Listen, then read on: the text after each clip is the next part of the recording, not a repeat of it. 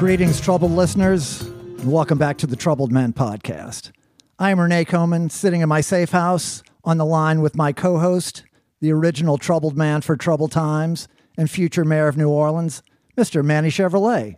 Welcome, Manny. Hey, what's going on with you, man? Not too much, man. How are you doing? I'm fine. I'm busy.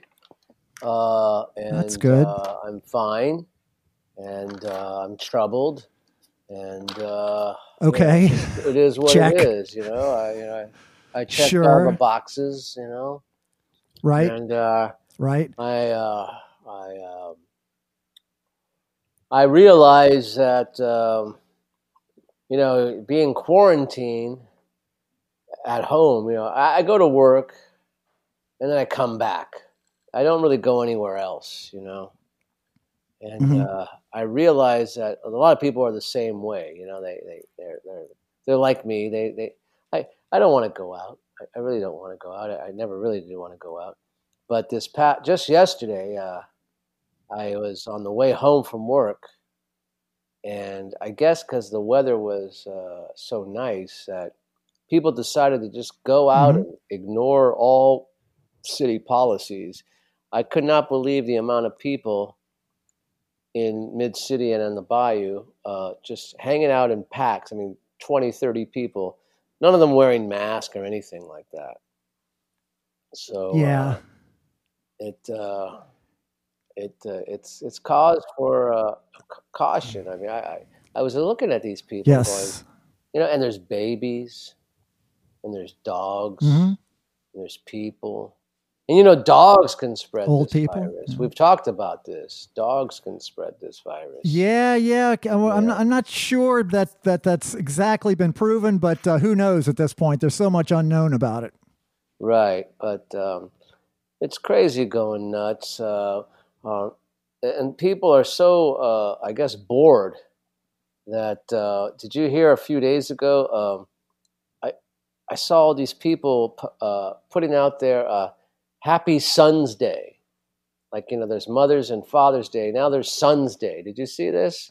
Right. I saw they had Daughter's Day earlier in the week, and then maybe the next day or something was Son's Day. And yes, that was the first time I'd seen either one of those. Are people that bored? Really? Well, it's a Is it just is this Hallmark doing this, or just some fucking group of bored people saying, I want to say Happy Son's Day? Well, really? I think, come on. I think it may be partially driven by social media, because it's a good excuse for people to put up pictures of their children and say, look what I made. Right. And then pedophiles will see these kids. And right, and connect with them. So good luck. Right. Put your kids' photos out on every social media network and see what happens. You stupid fucking idiots. Yeah. I'm pretty reluctant to put my kids' pictures or really anything that's not professional. Well, Manny, that brings up. Have you seen this new Netflix documentary, The Social Dilemma, about Facebook and I don't know all that stuff? Well, it's a recent release. It's kind of sweeping through, the people are seeing it and reacting. And it's a lot of stuff that you would expect. One of the main features that it's all these people who are designers of different platforms, Facebook, Instagram, Twitter, who had worked in these things in the design phases and now are very alarmed at the way it's all developing. So they're alarmed, but they're the ones to blame? Yes. Well, and they're kind of coming clean, like, when we started this, we didn't know what the end result was going to be. And now that we're seeing what the end result is, we're concerned because all these things that we couldn't predict are flowing from it. So what are they going to do about it? Well, these people, I guess what they were doing was, sounding the alarm and participating in this documentary that's saying, maybe there needs to be some regulation. All I got to say about that is you're a little late.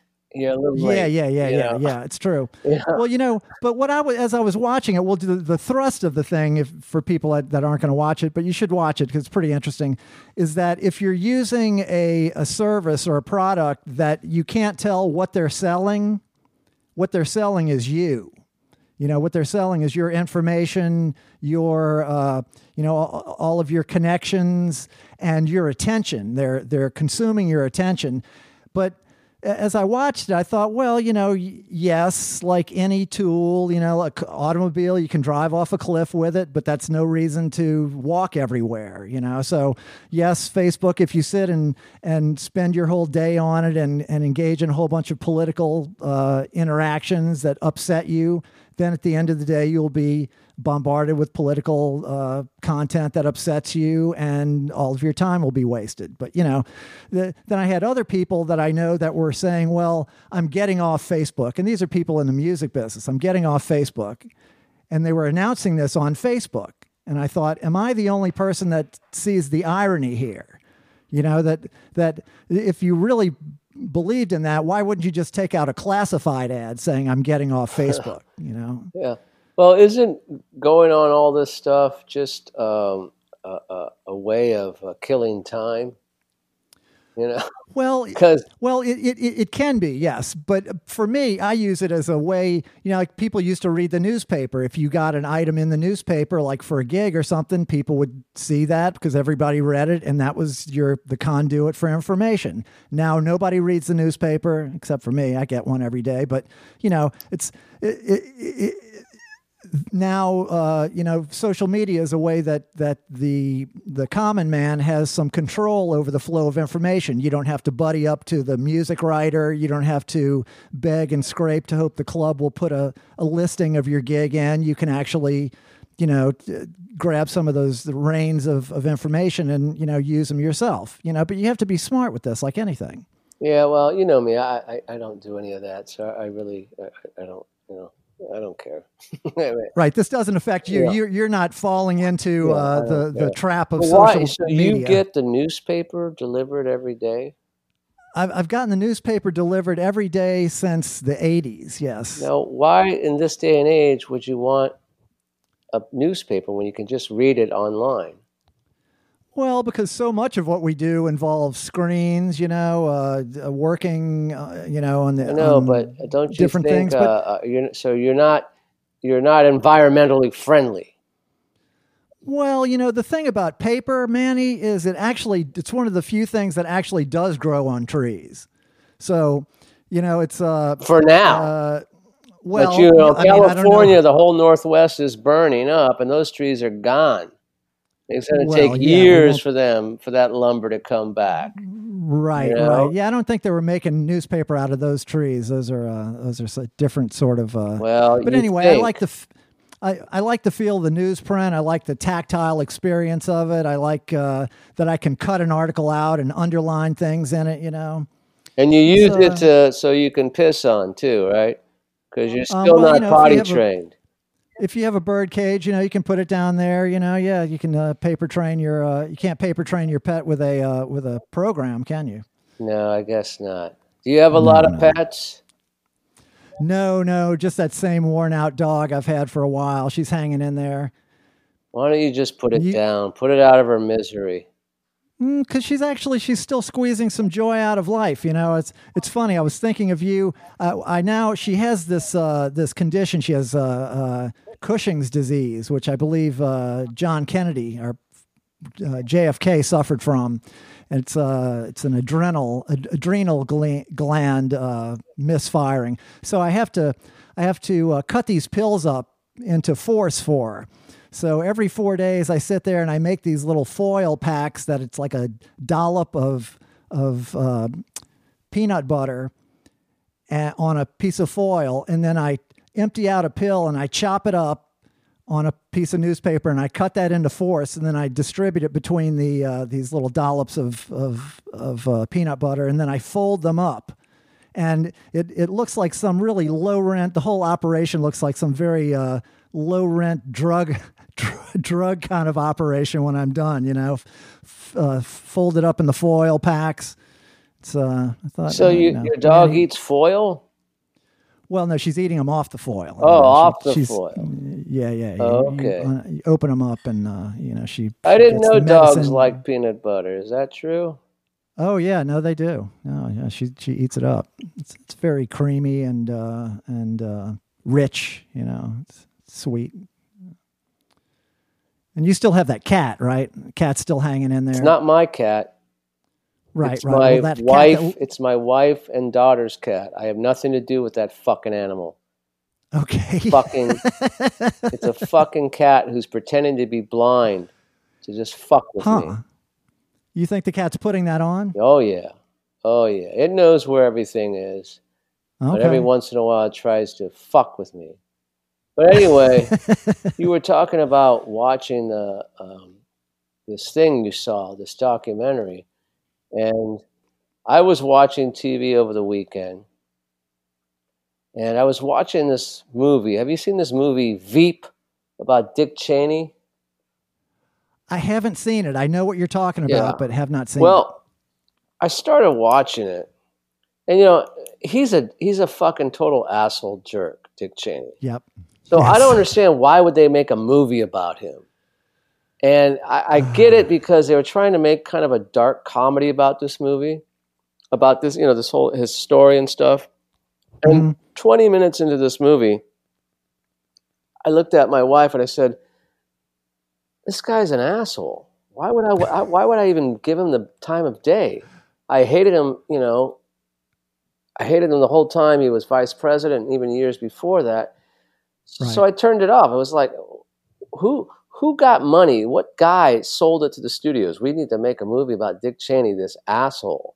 Because he just comes off the whole time as a fucking asshole. And they try to do it in a humorous way, but it just doesn't work. It doesn't work. And yeah, they thought they'd find his the lovable side of Dick Cheney. It just wasn't there. Well, I mean, the funniest thing about it, about him was, he was out on a hunting trip. Remember during his Bush years? And, and he shot the guy he was hunting with by accident, and the guy he was hunting with apologized to him. Right. Shot him in the face. Something like that.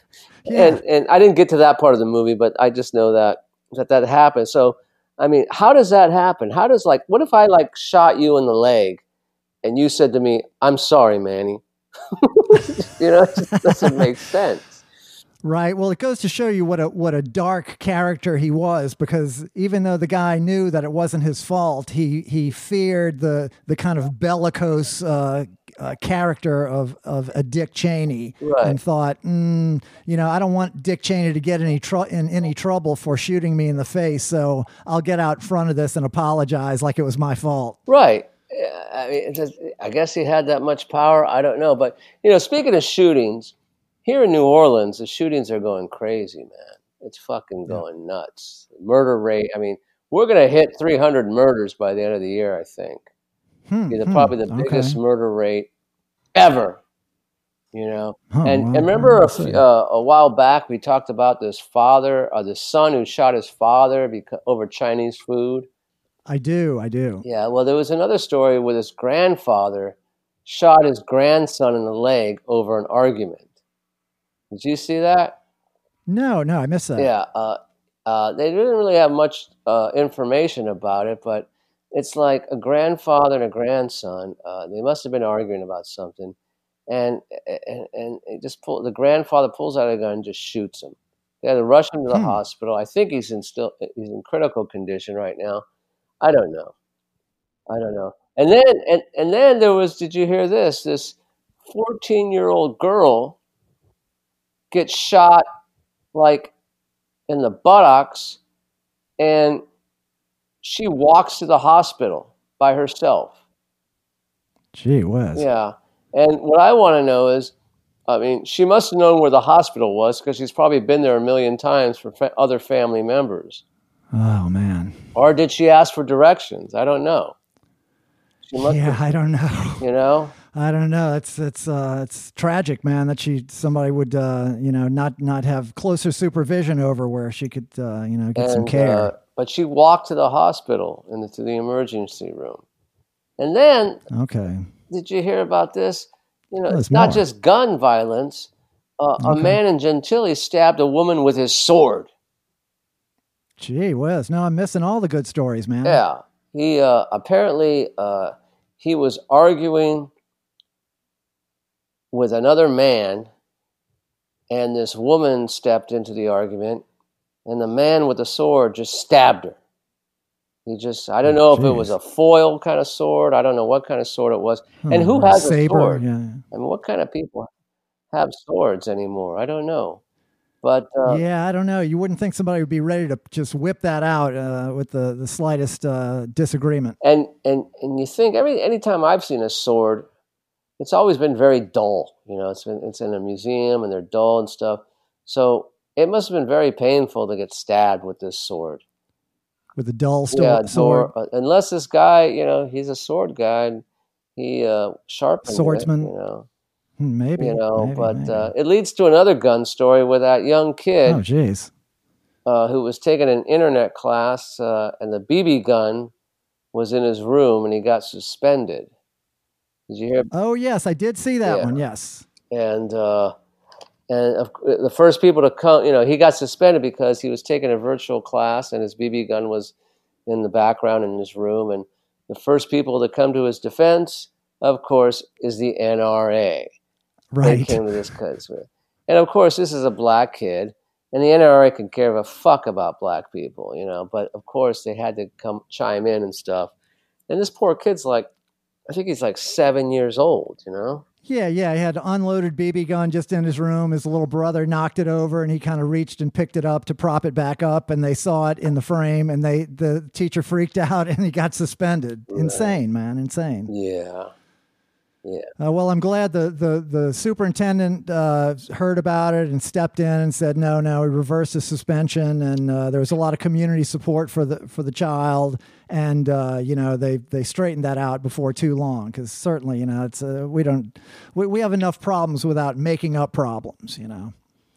Yeah, and who has more problems is the Hard Rock Hotel, man. They still have problems. They're trying to destroy the building, and what do? They catch it on fire. Is that right? Did you hear about this? No, Manny. I have my head under a rock, apparently. I'm missing all the the guys on the top floors, they're using these machines to break down the Hard Rock floor by floor. And this was Tuesday or Wednesday, and there was sparks, and they caught the hotel on fire. Jesus Christ, man! They can't do anything right. Yeah, and I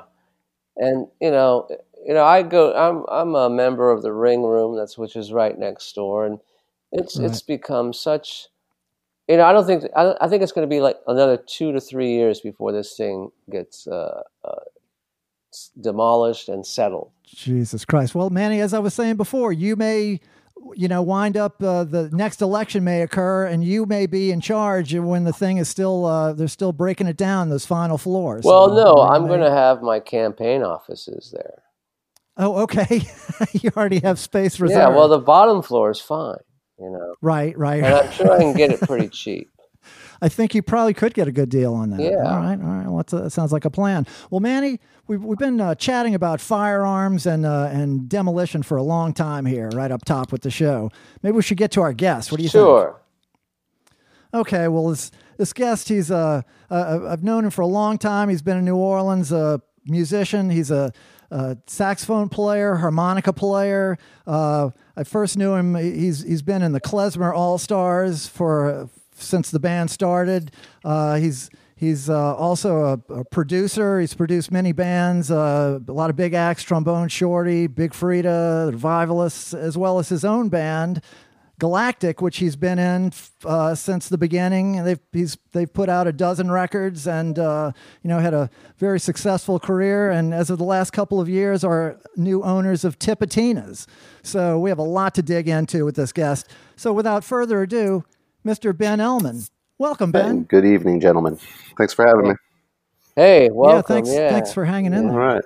Yeah. So Ben, Mm-hmm. so you know, as I was joking that as I was contacting you that we're working our way through the Klezmer All Stars lineup because we had Jonathan Freilich on, we had Glenn Hartman on, and so now we have you on, and I was asking. I knew there was some connection between you guys before you even got to New Orleans. Oh yeah. And I couldn't exactly remember, so I was asking Glenn to remind me. And I was thinking that you came here with him, and he was saying, no, you actually came to New Orleans with Jonathan Freilich. Yeah, Jonathan and I go back to Los Angeles. Probably, I think I met him in about 1986, and Wow. And which is kind of an interesting story too, because the night I met him, I think we were at like an offshoot of the Grateful Dead's. Like it was like Brett Midland, who was the keyboard player for the Grateful Dead, was having a show, and I was going with a friend who was a friend of his, and we ended up all taking acid. So essentially, my first night meeting Jonathan Freilich, we took acid, and if anybody knows Jonathan Freilich, you know you can only imagine him on acid. He was the same guy in 1986 that he is now. I mean, Yeah. way smarter now, but he was smart back then. Right. Are you from LA? I am from LA. I was born and raised. Where did you grow up? I grew up in like West Los Angeles area. Oh, well, Santa Monica. Jonathan was. That's where I grew up. What part of West LA? I'm like my like stomping ground was sort of like Pico and Westwood. Like before the West Side Mall, there was the Pickwood Theater. Oh man, the Pickwood Theater was my stomping ground. Captain Video, you remember Captain Video? Yeah, and the Pickwood Bowling Alley and stuff. Oh hell yeah! Oh yeah, that's where I grew up, right there on that corner, man. Really, I used to hang out there. Probably late '70s, early '80s. Where did you go to high school in LA? So I went to Hamilton for a year, and then I moved into the Valley and went to Taft. But like I went to Overland Elementary School, which is right down the street from that, and Emerson Junior High School. Oh, you're an Emerson kid. Okay. Yeah, I'm an Emerson kid. I went to Westwood Elementary for a little bit too. So sort of like that Westwood Village, West Side LA. You know exactly what I'm talking about. I know exactly what you're talking about. 'Cause I went to Palms Junior High. Oh yeah. And I was supposed to go to Hamilton High School, but my parents said, you ain't going to Hamilton because Hamilton was rough, man. It was, man. As a matter of fact, that's because of Hamilton. It was just like kind of pointless. I ended up dropping out in 11th grade and going to SMC. And this was like Hamilton now is a great school. It's a performing arts school. I think it's a charter, but it's a really amazing school now. And a lot of people have come out of it. In the 70s and 80s, it was, you were lucky to survive every day. If you were white or Hispanic or Asian, you were lucky to survive a day. And you know, like I moved around elementary schools and junior high schools. So when I got into high school, I wasn't coming up through that whole thing of like hanging out with the same group of people ever since I was a kid. Right. So when I got into Hamilton, I didn't know anybody, man. You know, it just sucked. And I ended up going to high school with ashtrays over at SMC, Santa Monica Community College, which was great. I went to SMC for like half a semester. It was basically Harvard by the Sea, they called it. Yeah. Which always made me laugh. Yeah. And you went to Taft, huh? I went to Taft for 1 year, and I moved out into like Canoga Park area for a year. Okay. So, God, you moved around a lot. So you went from the West LA area to the Valley. And then I actually went back into West LA, but the whole tying it back in with Jonathan is I had met Jonathan when I was living in the Valley, and eventually he ended up moving to Santa Cruz, California, going to college up there. Right, he told us that. Yeah, about a year after I met Jonathan, maybe less than a year, I moved up to Santa Cruz too. I went to go visit him and just decided, I was like, hey man, I can go to community college up here as just as easily as I am in LA. You hang out at Pico and Westwood, man, before the mall opened up. I mean, that Buster was a great area in the West. Yeah, and there was John O'Groat's Breakfast Place on Pico. That was great. I don't remember that. There was the Apple Pan. Well, that's still there. That's the only thing that's still there. You know? Well, John O'Groat's is still there, but Apple Pan is the most famous fucking place on that area of Pico ever. And do you know the owners who died like years ago? There was somebody from down the road at the Paramount Studios, this producer and his wife loved the Pan so much that they bought it from the grandchildren. And I don't know how long it's been since you've been back to that area. It's been a while, but everyone. I mean, you got the West Side Pavilion, you got the huge buildings all around it, and there, in the middle of all that, is this tiny little apple pan place with that little horseshoe counter, and it's still there because these producers, these Paramount people, loved it so much. They bought it, and they're keeping it exactly how you remembered it. That's awesome. You know, it's funny. Like, I tell people the story, like, the LA that I grew up in just really does not exist. Oh, it does. It does not. I used to go when I was a little kid, my parents took me for these little pony rides where the Beverly Center is now. Yeah.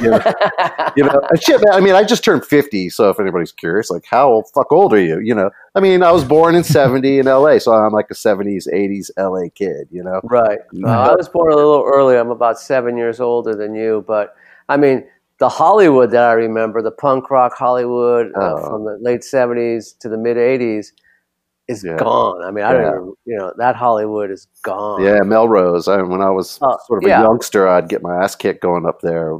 Everyone called me a poser and kicked my ass. I was, but, shit, you had to go. You had to do it.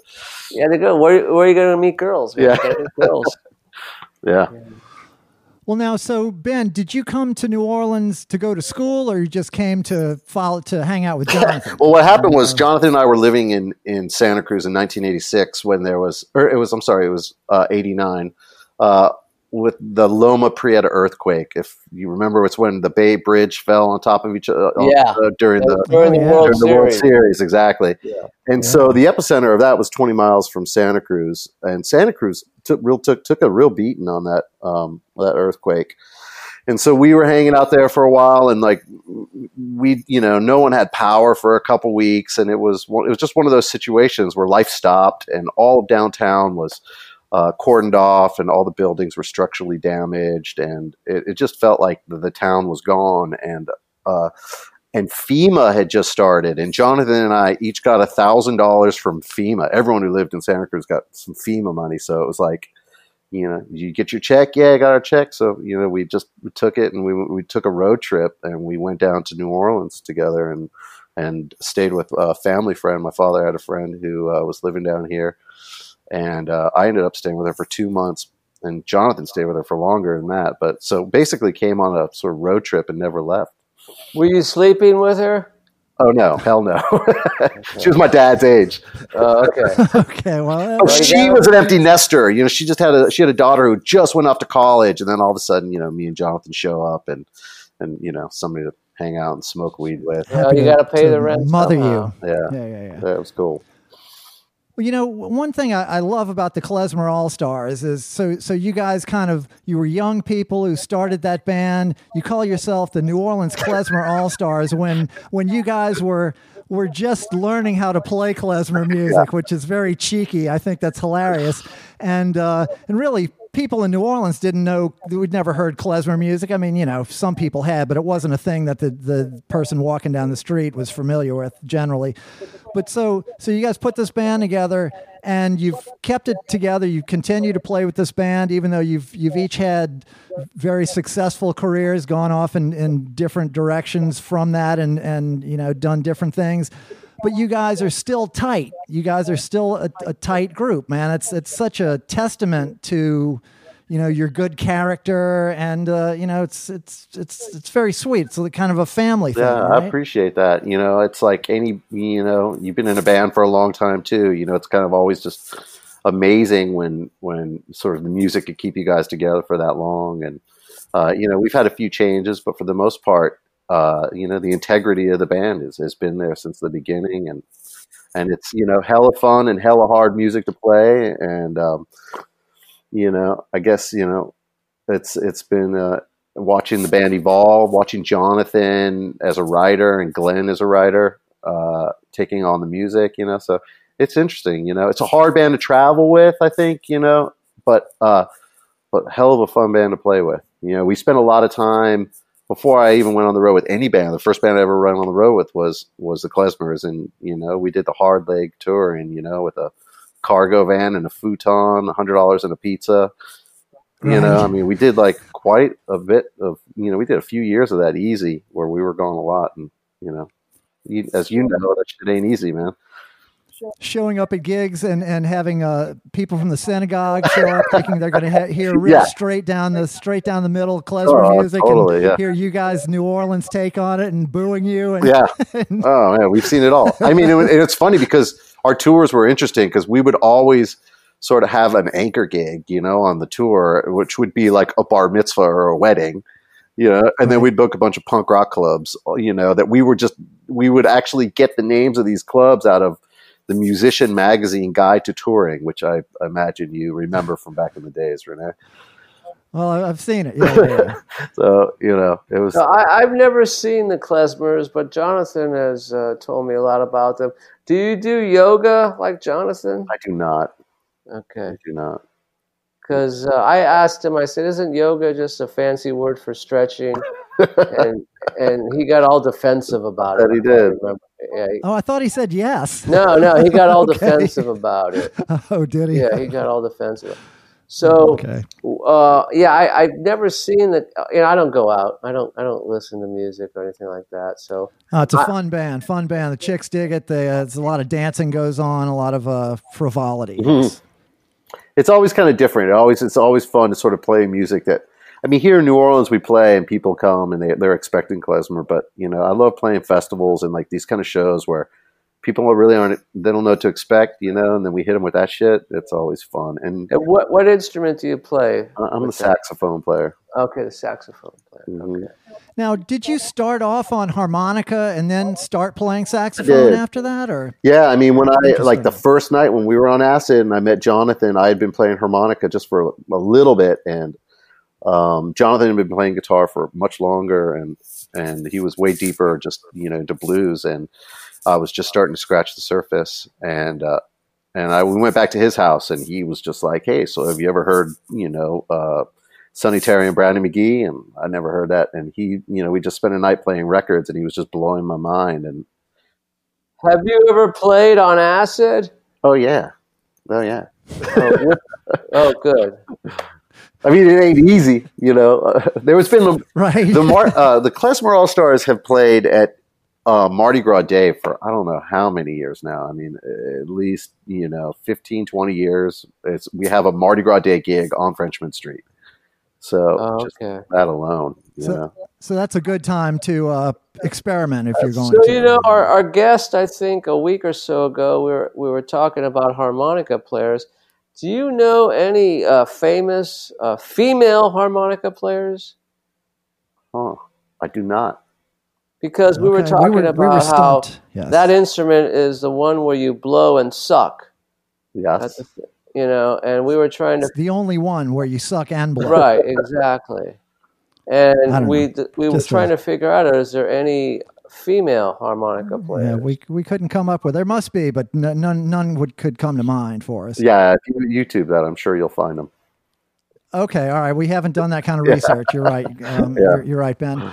Well, so about the same time that the Klezmer All Stars are going on or starting up, this different group of young kids are getting together, and that's the Galactic, which started off as Galactic Prophylactic. Mm-hmm. And it was the same, and you were also playing in Lump, which is a band I remember. And as I was thinking about those names, I was thinking, oh yeah, remember Nipples of Isis? Oh yeah, of course. It's another one of those bands like kind of started about the same time.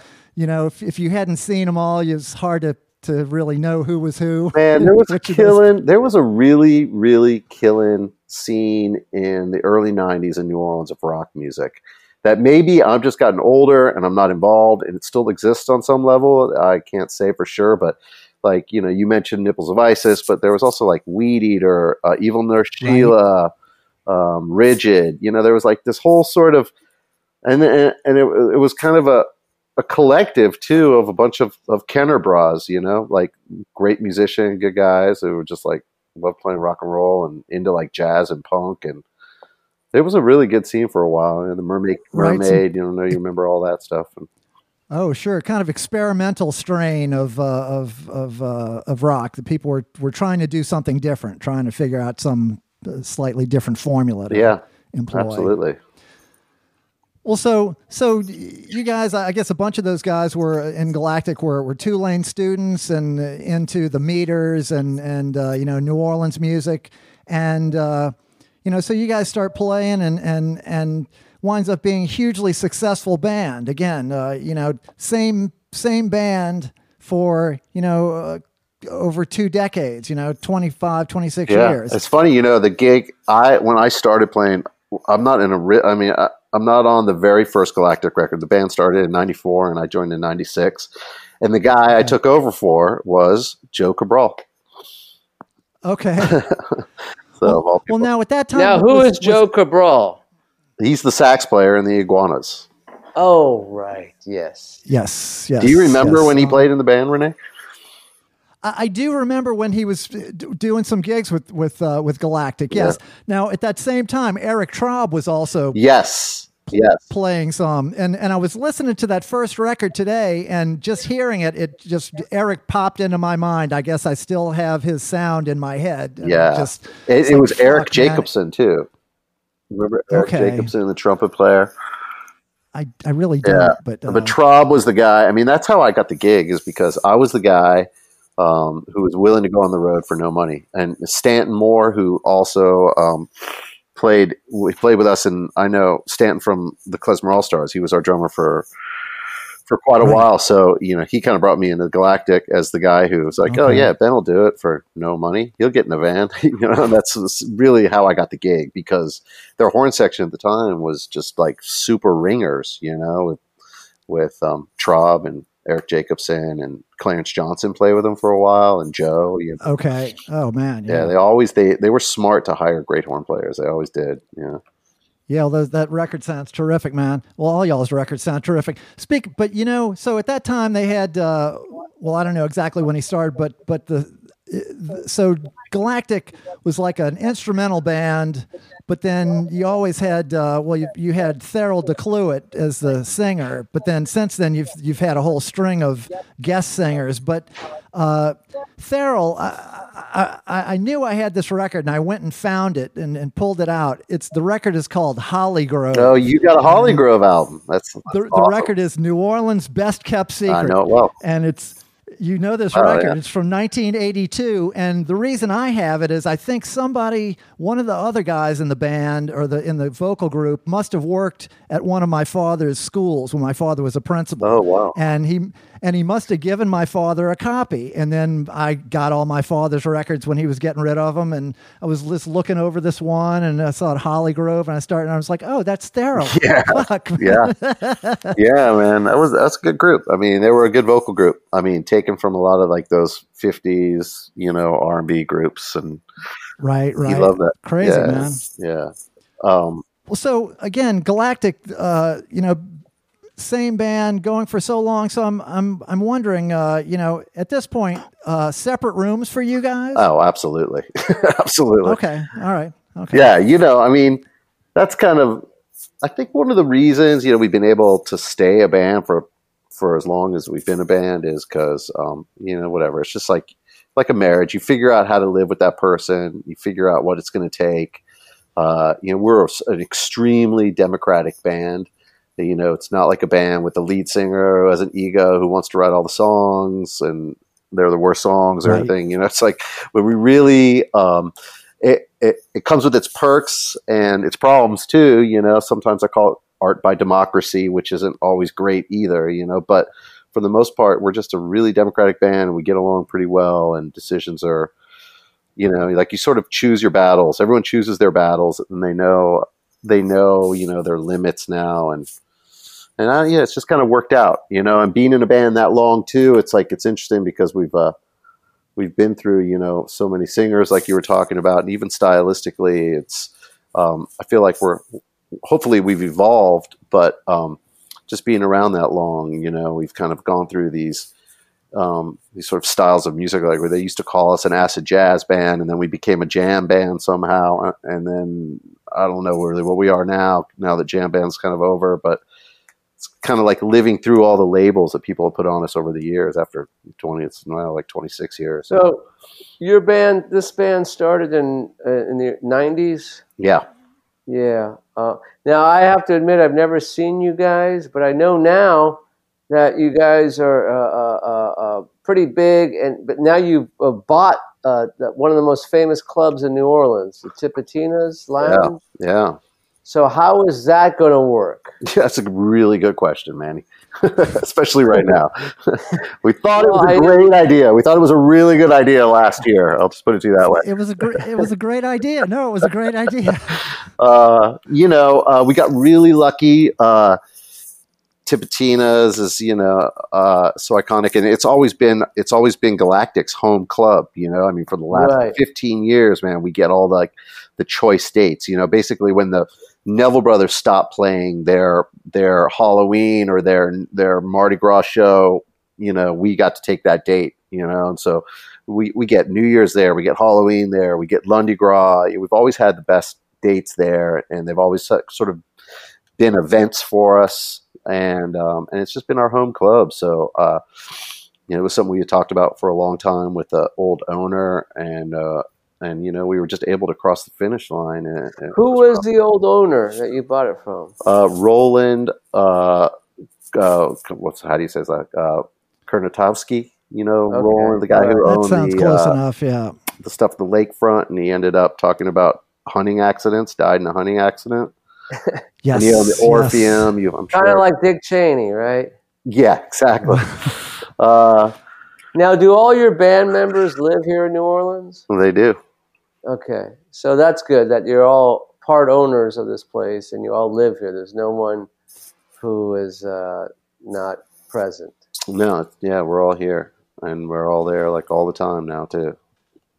And you guys are constantly, you have your own studio, you're constantly working on music, tunes, and just kind of not like waiting till it's time to make a record and then jumping in the studio and banging one out. Y'all are kind of just, it's an ongoing process. Absolutely. Yeah, that's the way it's been for the last 10 years. I mean, really, maybe even longer. Since we sort of got our own studio, our own recording gear, and in the beginning we were hiring producers and engineers, and then eventually we figured out how to do it ourselves.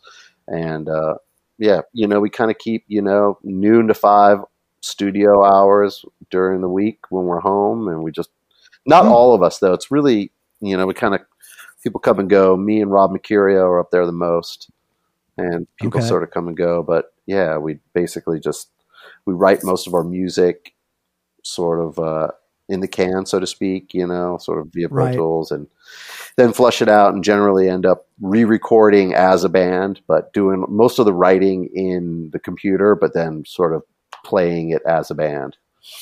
Right. A live take. Yeah. Well, so is that where you do, I know I was mentioning that you have all these non-Galactic production credits.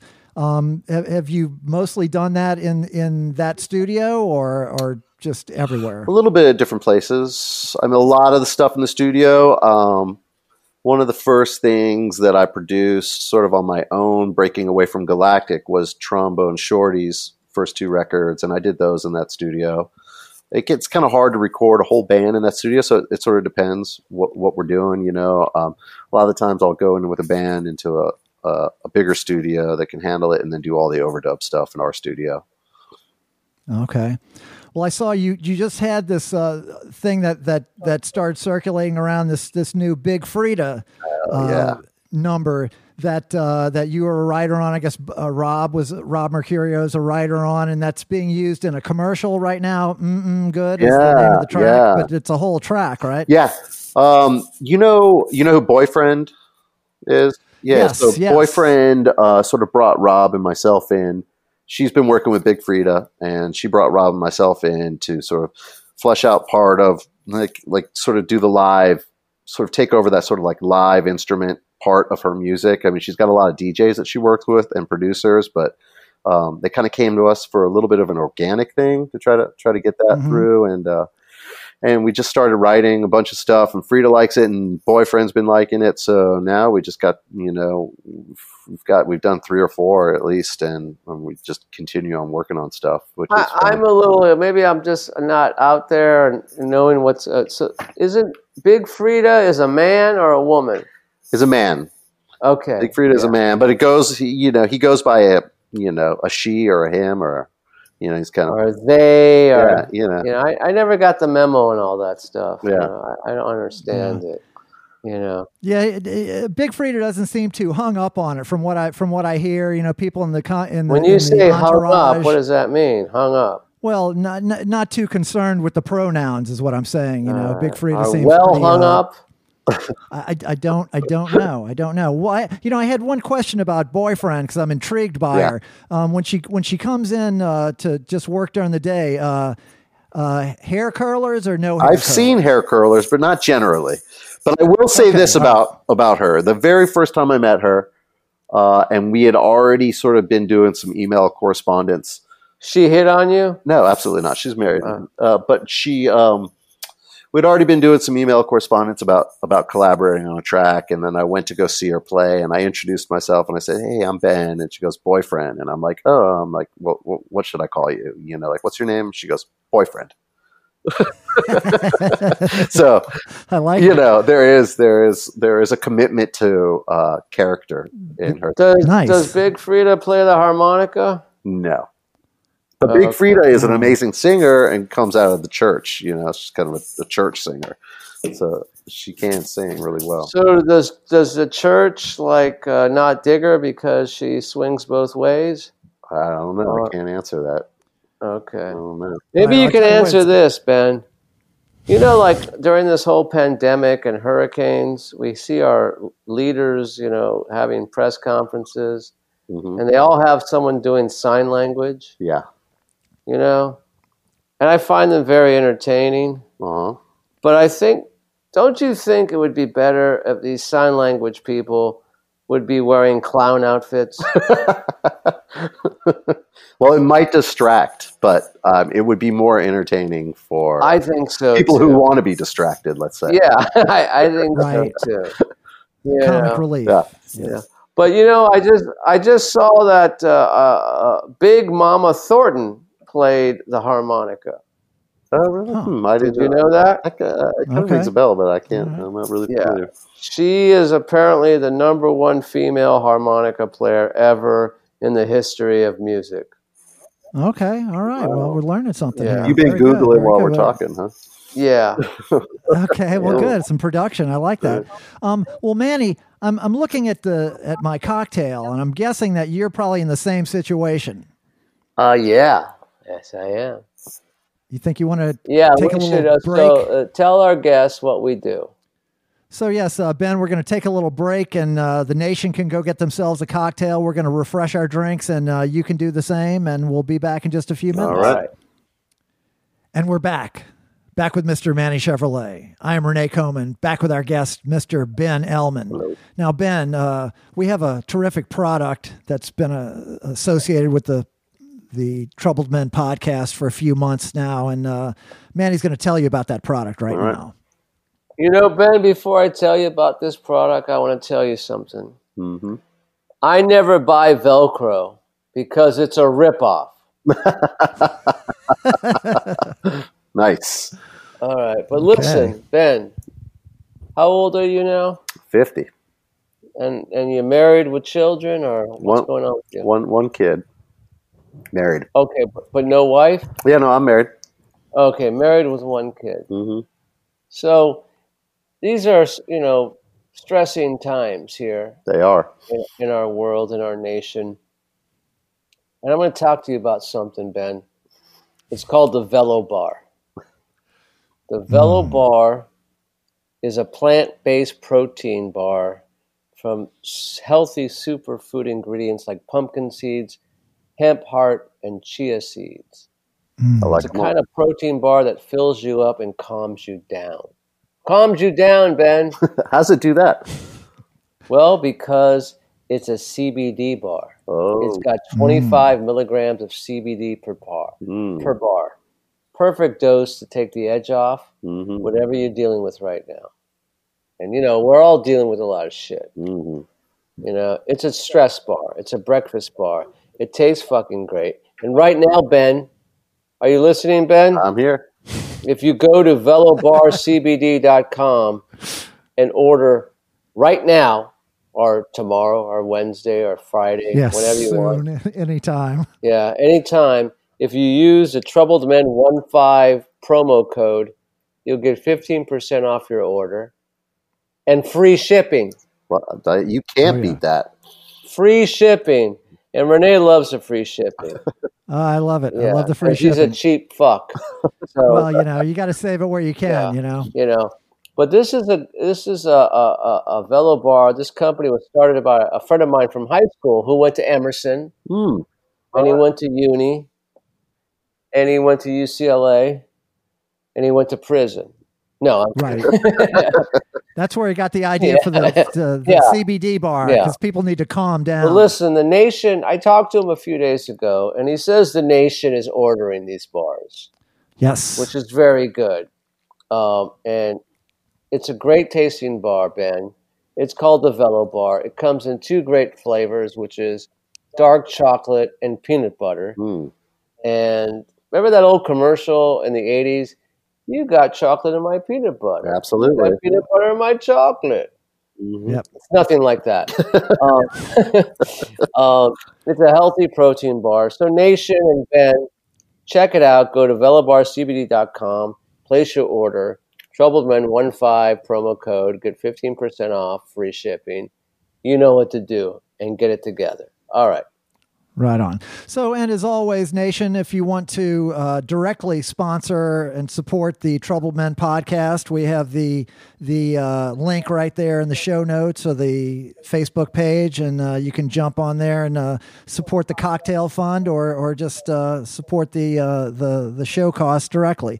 And now the first round of T-shirts, Troubled Men T-shirts, did end, but we're starting another one up right away. So don't fear. And that first batch of shirts is going out. So there'll be some happy listeners out there. Now, Ben, back to you. So we were talking about Tipitinas, and this great thing. The whole community was thrilled when you guys took that over, because let's face it, there had been some complicated ownership issues previously, and I don't want you to go into anything, but everyone was thrilled when it went into the able stewardship of a fine operation like Galactic. Thank you. Yeah, you nailed it. Stewardship. That's the way we look at it. We really do. Right. Well, yeah. And I got to say, as much as everyone, it's a hallowed venue, there are things about it that I never really cared for. One of them was the way it sounded on stage playing. I always thought it was not a super easy room to play. It was a good room to see a band. You could have some great nights, great audiences. But since you guys took it over and, did some PA work, and you got the sight line straight with the main speakers in front. Suddenly I played in there. It's like, wow, it's actually fun to play in here now. It sounds really good on stage. You can see really well. Awesome. You guys were going through and upgrading the equipment. Yeah. I got to tell you what we did the other day, though. You'll appreciate this. Right on. We just took out that whole front of house platform. So now when you walk in, it's like there's a different sort of flow going in. Like that front of house, where the front of house board sat, right. It was built for an old, 32, 64 track analog board. And now everything are these small digital boards.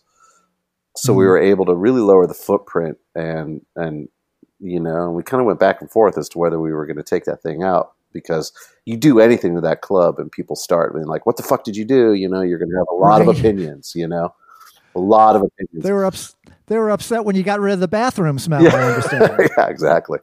But I think that I think that it's a really good upgrade, just because the flow of the club feels different and kind of better. It was really like forced sort of people to go around that soundboard, on either side, and it just feels different. It's really cool. We just did that a couple days ago. It's pretty exciting. Nice, man. But yeah, a lot of little things. Like you said, man. I mean, the 2 days after we bought the place, the PA that had been in there since the late 80s blew. Wow. So there you go. Yeah. So in the middle of owning a club and everything's going great guns, we have this thing, this Black Swan event that no one could have ever predicted. Yeah. And so, these are tough times for clubs. What is obviously. the Black Swan event? What's that? Well, it's something that, I guess where that comes from is people had seen white swans. They were very easy to, they were all over the place, but there were rumors of black swans, but there were so few of them that people thought maybe it was just a myth or something. And then turns out, well, you do see black swans. So it's just an event that's not very common, but they do occur. So anyway, so we have this pandemic that shuts all the clubs down, even up until today. So, you guys have this thing, and you're still working on it, and you guys have the long view. You understand that this too shall pass, but you have to bridge that gap. I mean, that's the hardest thing, and that's the way I've always kind of felt about it since this whole thing started. Was it's just like, we're getting scrappy, and we're just trying to bail water out before it sinks, and we've been lucky at a lot of turns, and we had some help with the government in the beginning, because we just took out huge mortgages, and banks want their money, and so we've got some deferments, and we've had a little bit of PPP stuff and a little bit of forgiveness here or there, and we're just really trying to make it work. But it's like, just, you don't really know what's around the corner, how much longer it's like that, we can really sustain it like this. And so the future is still kind of, it's hard to see. So Ben, going back to LA with Jonathan, you were, high school in the early to mid 80s. What bands did you go see? We used to go to McCabe's a lot. Yes, Jonathan said that. Yeah. Yeah. So we'd go to McCabe's a lot. On Pico Boulevard. Yeah. I was a huge fan of bands like X and the Red Hot Chili Peppers and the Untouchables and these other LA bands. I was a very early fan of the Red Hot Chili Peppers and used to see them in very small clubs in Los Angeles. Well, that's amazing, because I was friends with Anthony and Flea at a very young age. Oh, yeah. I mean, I was, it would have to be all ages shows for me to get in. There was a couple places I couldn't get in, but we used to go out. Well, I think the Music Machine on Pico. I was about to say that. We would go to the Music Machine. We would go to the Country Club in the Valley. Yes. Yes. In Reseda, yes. Ackerman Hall in UCLA. UCLA, yes. And even some smaller spots. But I was, since you knew Anthony and Flea, then, Hillel Slovak had a band called What Is It that I was into for a little bit too. So yeah, that was kind of, I was in all of that stuff really.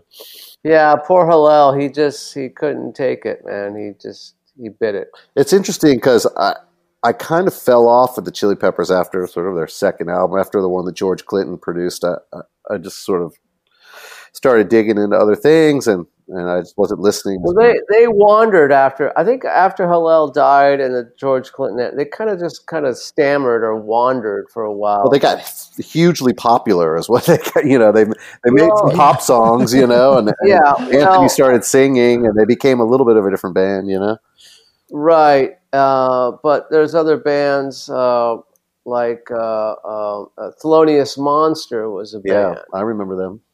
Yeah, and they were one of my favorite bands. But there was one of those bands that, was constantly self-destructing, and you just love to watch it. Yeah.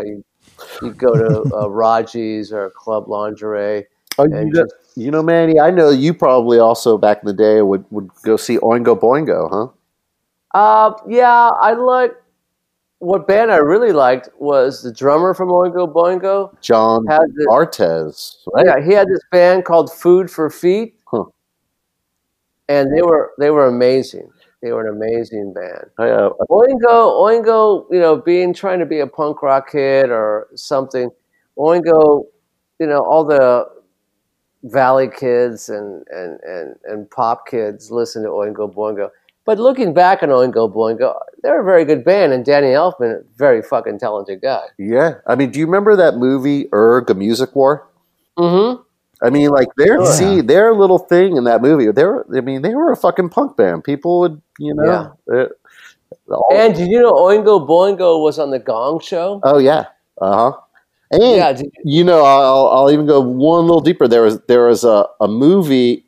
I can't remember the name, but if you Google Oingo Boingo and foosball, they were in this movie about foosball that really never came out. My father was in the film business. So he had somehow had something to do with it, like some theatrical distribution in the early days. But now, did you go see the Untouchables at the On Club? Oh wow, the On Club! In Silver Lake on Sunset Boulevard. I don't think I've ever been there, but that sounds familiar. But I don't think I've ever seen them. Well, that's where I discovered the Untouchables because they, the mod scene came to LA. Mm-hmm. The reemergence of the mods, and I had a girlfriend who was a mod in the early '80s.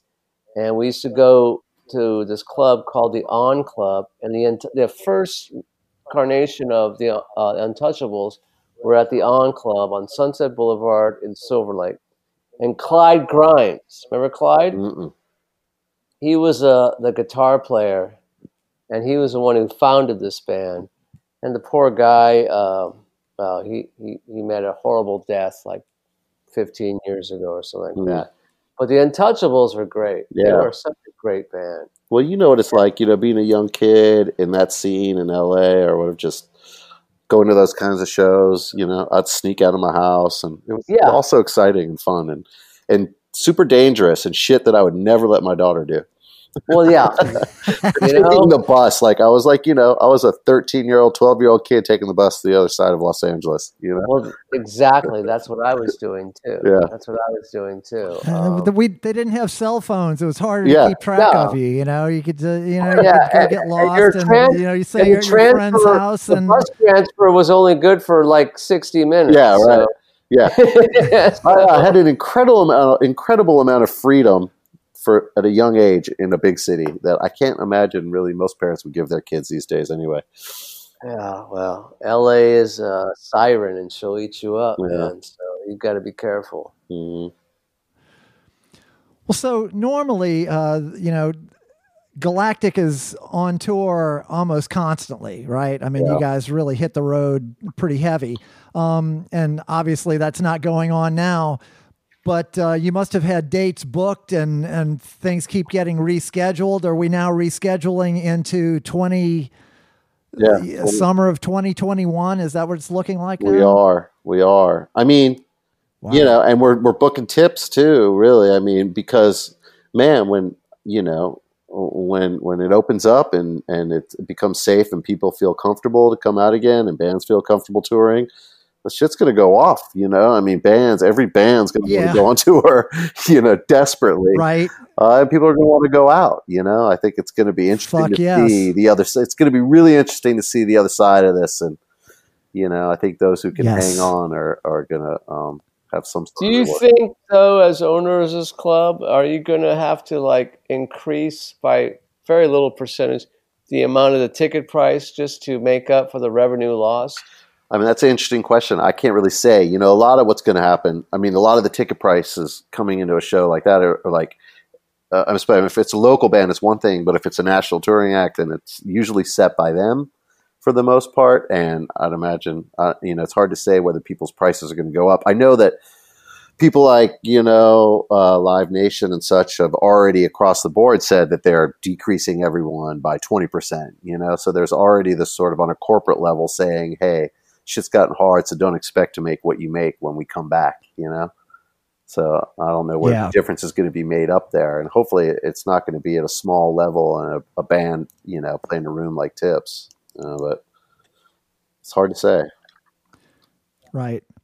But in the meantime, Tipitina's was actually the first club in New Orleans anyway to institute like a really high quality live streaming platform, and you guys introduced Tipitina's TV. Yeah, well, thanks for saying that. It's true. There is it's the production itself is I think pretty good. We have like 6 cameras. We're bringing a jib. There's a full multi-track mix done of the show, so it's not actually live. It's usually recorded, a few days before it's going to air. So there's been these scrambles of getting mixes and doing the work but yeah, I think it looks good and I think it sounds good, and it's interesting to sort of go back and talk about this whole thing with COVID and reimagining the business landscape for musicians and for clubs. And in the beginning of this, I was sort of hoping that this would open up new avenues, like make it sort of like people have no problem paying for pay-per-view sports, and maybe this is something that will instigate that sort of acceptance of paying for music and a live streaming show, and right. So who knows? Hopefully these kinds of things that we're doing now could like carry over into post COVID and I would love to see something like Tips TV turn into an Austin City Limits type scenario where we can keep it going, get the production great, and keep the sound good, and and just see it continue. But yeah. And it does give you an opportunity to go worldwide, where normally people would have to save up their money and come fly to New Orleans and stay in a hotel room and maybe get mugged and to go see a band at Tipitina's, and now you can sit in the comfort of your own home in Indonesia or Australia or somewhere and see a high quality production from the legendary Tipitina. Yeah. So. I mean, it's just people right now also, they want to be supportive of musicians. They want to be supportive of bands. So they're willing to pay, and hopefully that'll continue, because it's like this music being free shit has got to end, Yeah. Well, we'll see how exactly. But yeah, a bunch of other clubs are jumping on the bandwagon. I saw, Maple Leaf has followed your lead. They have a series they're introducing, and DBA is getting in on the act, and that's good because look, we had hundreds of clubs in New Orleans operating, and now we have none. So there's room in the marketplace for several people doing high quality platforms of. All these bands need places to play. Yeah, and I mean, there's just like amazing acts playing at DBA and such, and it's like you said, it's kind of a worldwide thing, I mean, shit, if like Joe's Pub in New York started offering a pay-per-view streaming, and there'd be some things there that I would definitely pay for, or some clubs in New York, if it became more of the norm, I think that it's a good model, it could totally work. And then I'm sure you still have a lot of production stuff because those wheels are continuing to turn. Everybody understands that, yes, at some point this will be over. And, we don't, as hard as it is to plan and even move forward because it's so much unknown, you still have to force yourself to do it. Yeah.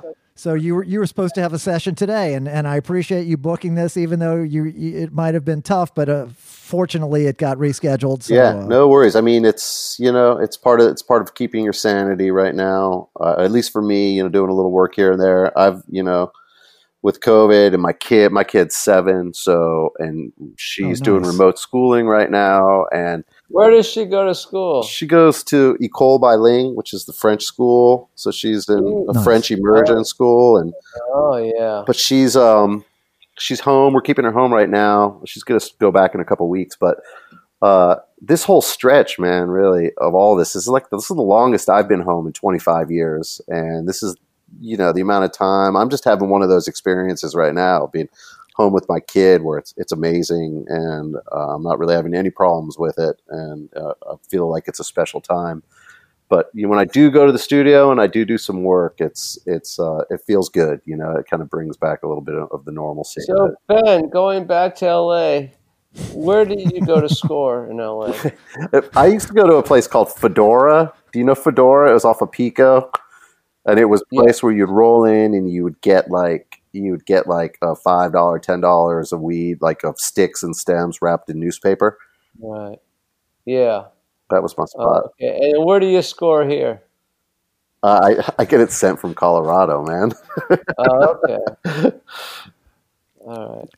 Yeah, these guys are way into it. In fact, I actually visited the spot in Colorado that it's probably getting sent from. Yes. And I understand you guys get the royal treatment over there, man. Oh, that's right. You did get to go see my buddy out there, huh? I sure did. Yes, it's quite an operation they have out there, man. Special shit going down there. Oh, geez. Yeah, I can't wait till that happens in Louisiana. Somebody was asking me, is that going on in Louisiana now? I was like, no, it's fucking Louisiana. We'll be the last ever. Yeah. But don't we have some form of medical that got passed that's going to happen in Metairie? Yeah, but I mean, you have to be have terminal cancer to get on the. I don't know exactly, but well, we can fake it. Yeah. Start. Get a doctor with a good writing arm. Manny, where do you score? If I tell you, I have to kill you, man. You got a guy. I know you got a guy. I have many guys and a couple of gals too. Okay. And they're all good. And after this broadcast, I'll touch base with you and stuff like that. I just can't put it out there now. I like, it's easier Sure. with this. The digital weed, as I call it. Those like cartridges and the oils and the extracts and stuff. It makes it way easier for. Oh, you know what, Ben? I have bad news for e-cigarette users. Yeah. You look fucking stupid. What about e-weed users? I don't know. It doesn't. I have a couple sisters who are in the medical profession, Mm-hmm. and they both tell me it's like just smoke the real stuff, like the old school way. They just say smoke it the old school way. Yeah. That's what they tell me. Yeah. Because we have a couple of ex-guests who are e-cigarette users, and they swear by them, but you look fucking stupid, man. Man, I've been on the Nicorette now for about 2 years. So. Oh, really? You still can't quit? Yeah, no, I really like the Nicorette. I ain't gonna lie. I mean, I hear you, man. Me too. I've been on it for like 15 years. Nicorette, really? Yeah, the lozenges. It's because at least I used to not be able to walk upstairs and talk on the phone at the same time, and so it's really not the nicotine that's killing you; it's the carbon monoxide. Yeah. So good for you. Well, that must have been hard smoking and playing saxophone, huh? Yeah. I mean, people always ask me that, but I never really seem to have a problem with it. All right. Okay. Right. I guess I never had anything to say for that long or something, where Yeah. I don't know, or I just been lucky. Okay. Well, yeah. Get out while the getting's good. Well, so we're kind of wrapping up the tail end of the podcast here, Ben. It's been so great having you on. You have final thoughts of the future here. I know we're optimistic. We're each trying to manage our emotions day to day. That's what I find at this stage of 6 months in, that no matter what your particular situation is, even if, like Manny, you still have a job, your wife still has her job, everything's pretty much the same, but everyone you're encountering is at 95% stress capacity already. So, we all have such a very slim amount of headroom that, it's kind of like post Katrina, but for the entire world, so we're all, it's tough. So when you talk about going into the studio, that's one of those things that can give you that kind of charge, that kind of endorphin release that makes everything okay. It can carry you through the next week, because that felt normal and that felt healthy. Yeah. But at the same time, it's just like learning to enjoy the situation that you might be in and make the most of it, because there could be a lot of positives out of it as well. I mean, if you have your health, that is, of course. That aside, people. Have you been tested, Ben? Have I been for COVID? Yeah, a few times. Oh, really? I keep a really tight pod right now. We have some neighbors who we're very tight with that we sort of commingle with, and that's about it. So, you know, out of respect for my tight pod, I'm pretty strict about it and stay masked. You know, there's an eclipse coming up in a few days. All right. Huh. Solar or lunar? I have no idea. Okay. Well, it's one or the other, I'm pretty sure. I guess we got a 50-50 chance of whatever you say. I don't know. Right. Well, Ben, thank you so much. Manny, it feels like a podcast to you? Yeah, but have I said this joke to you, Renee? I don't know. Tell me. I'll let you know. Maybe I've said it to you. I have no idea. Well, Ben hasn't heard it, so... Hit me. Words can't describe your beauty, Renee, but numbers can. You're a 4. Okay.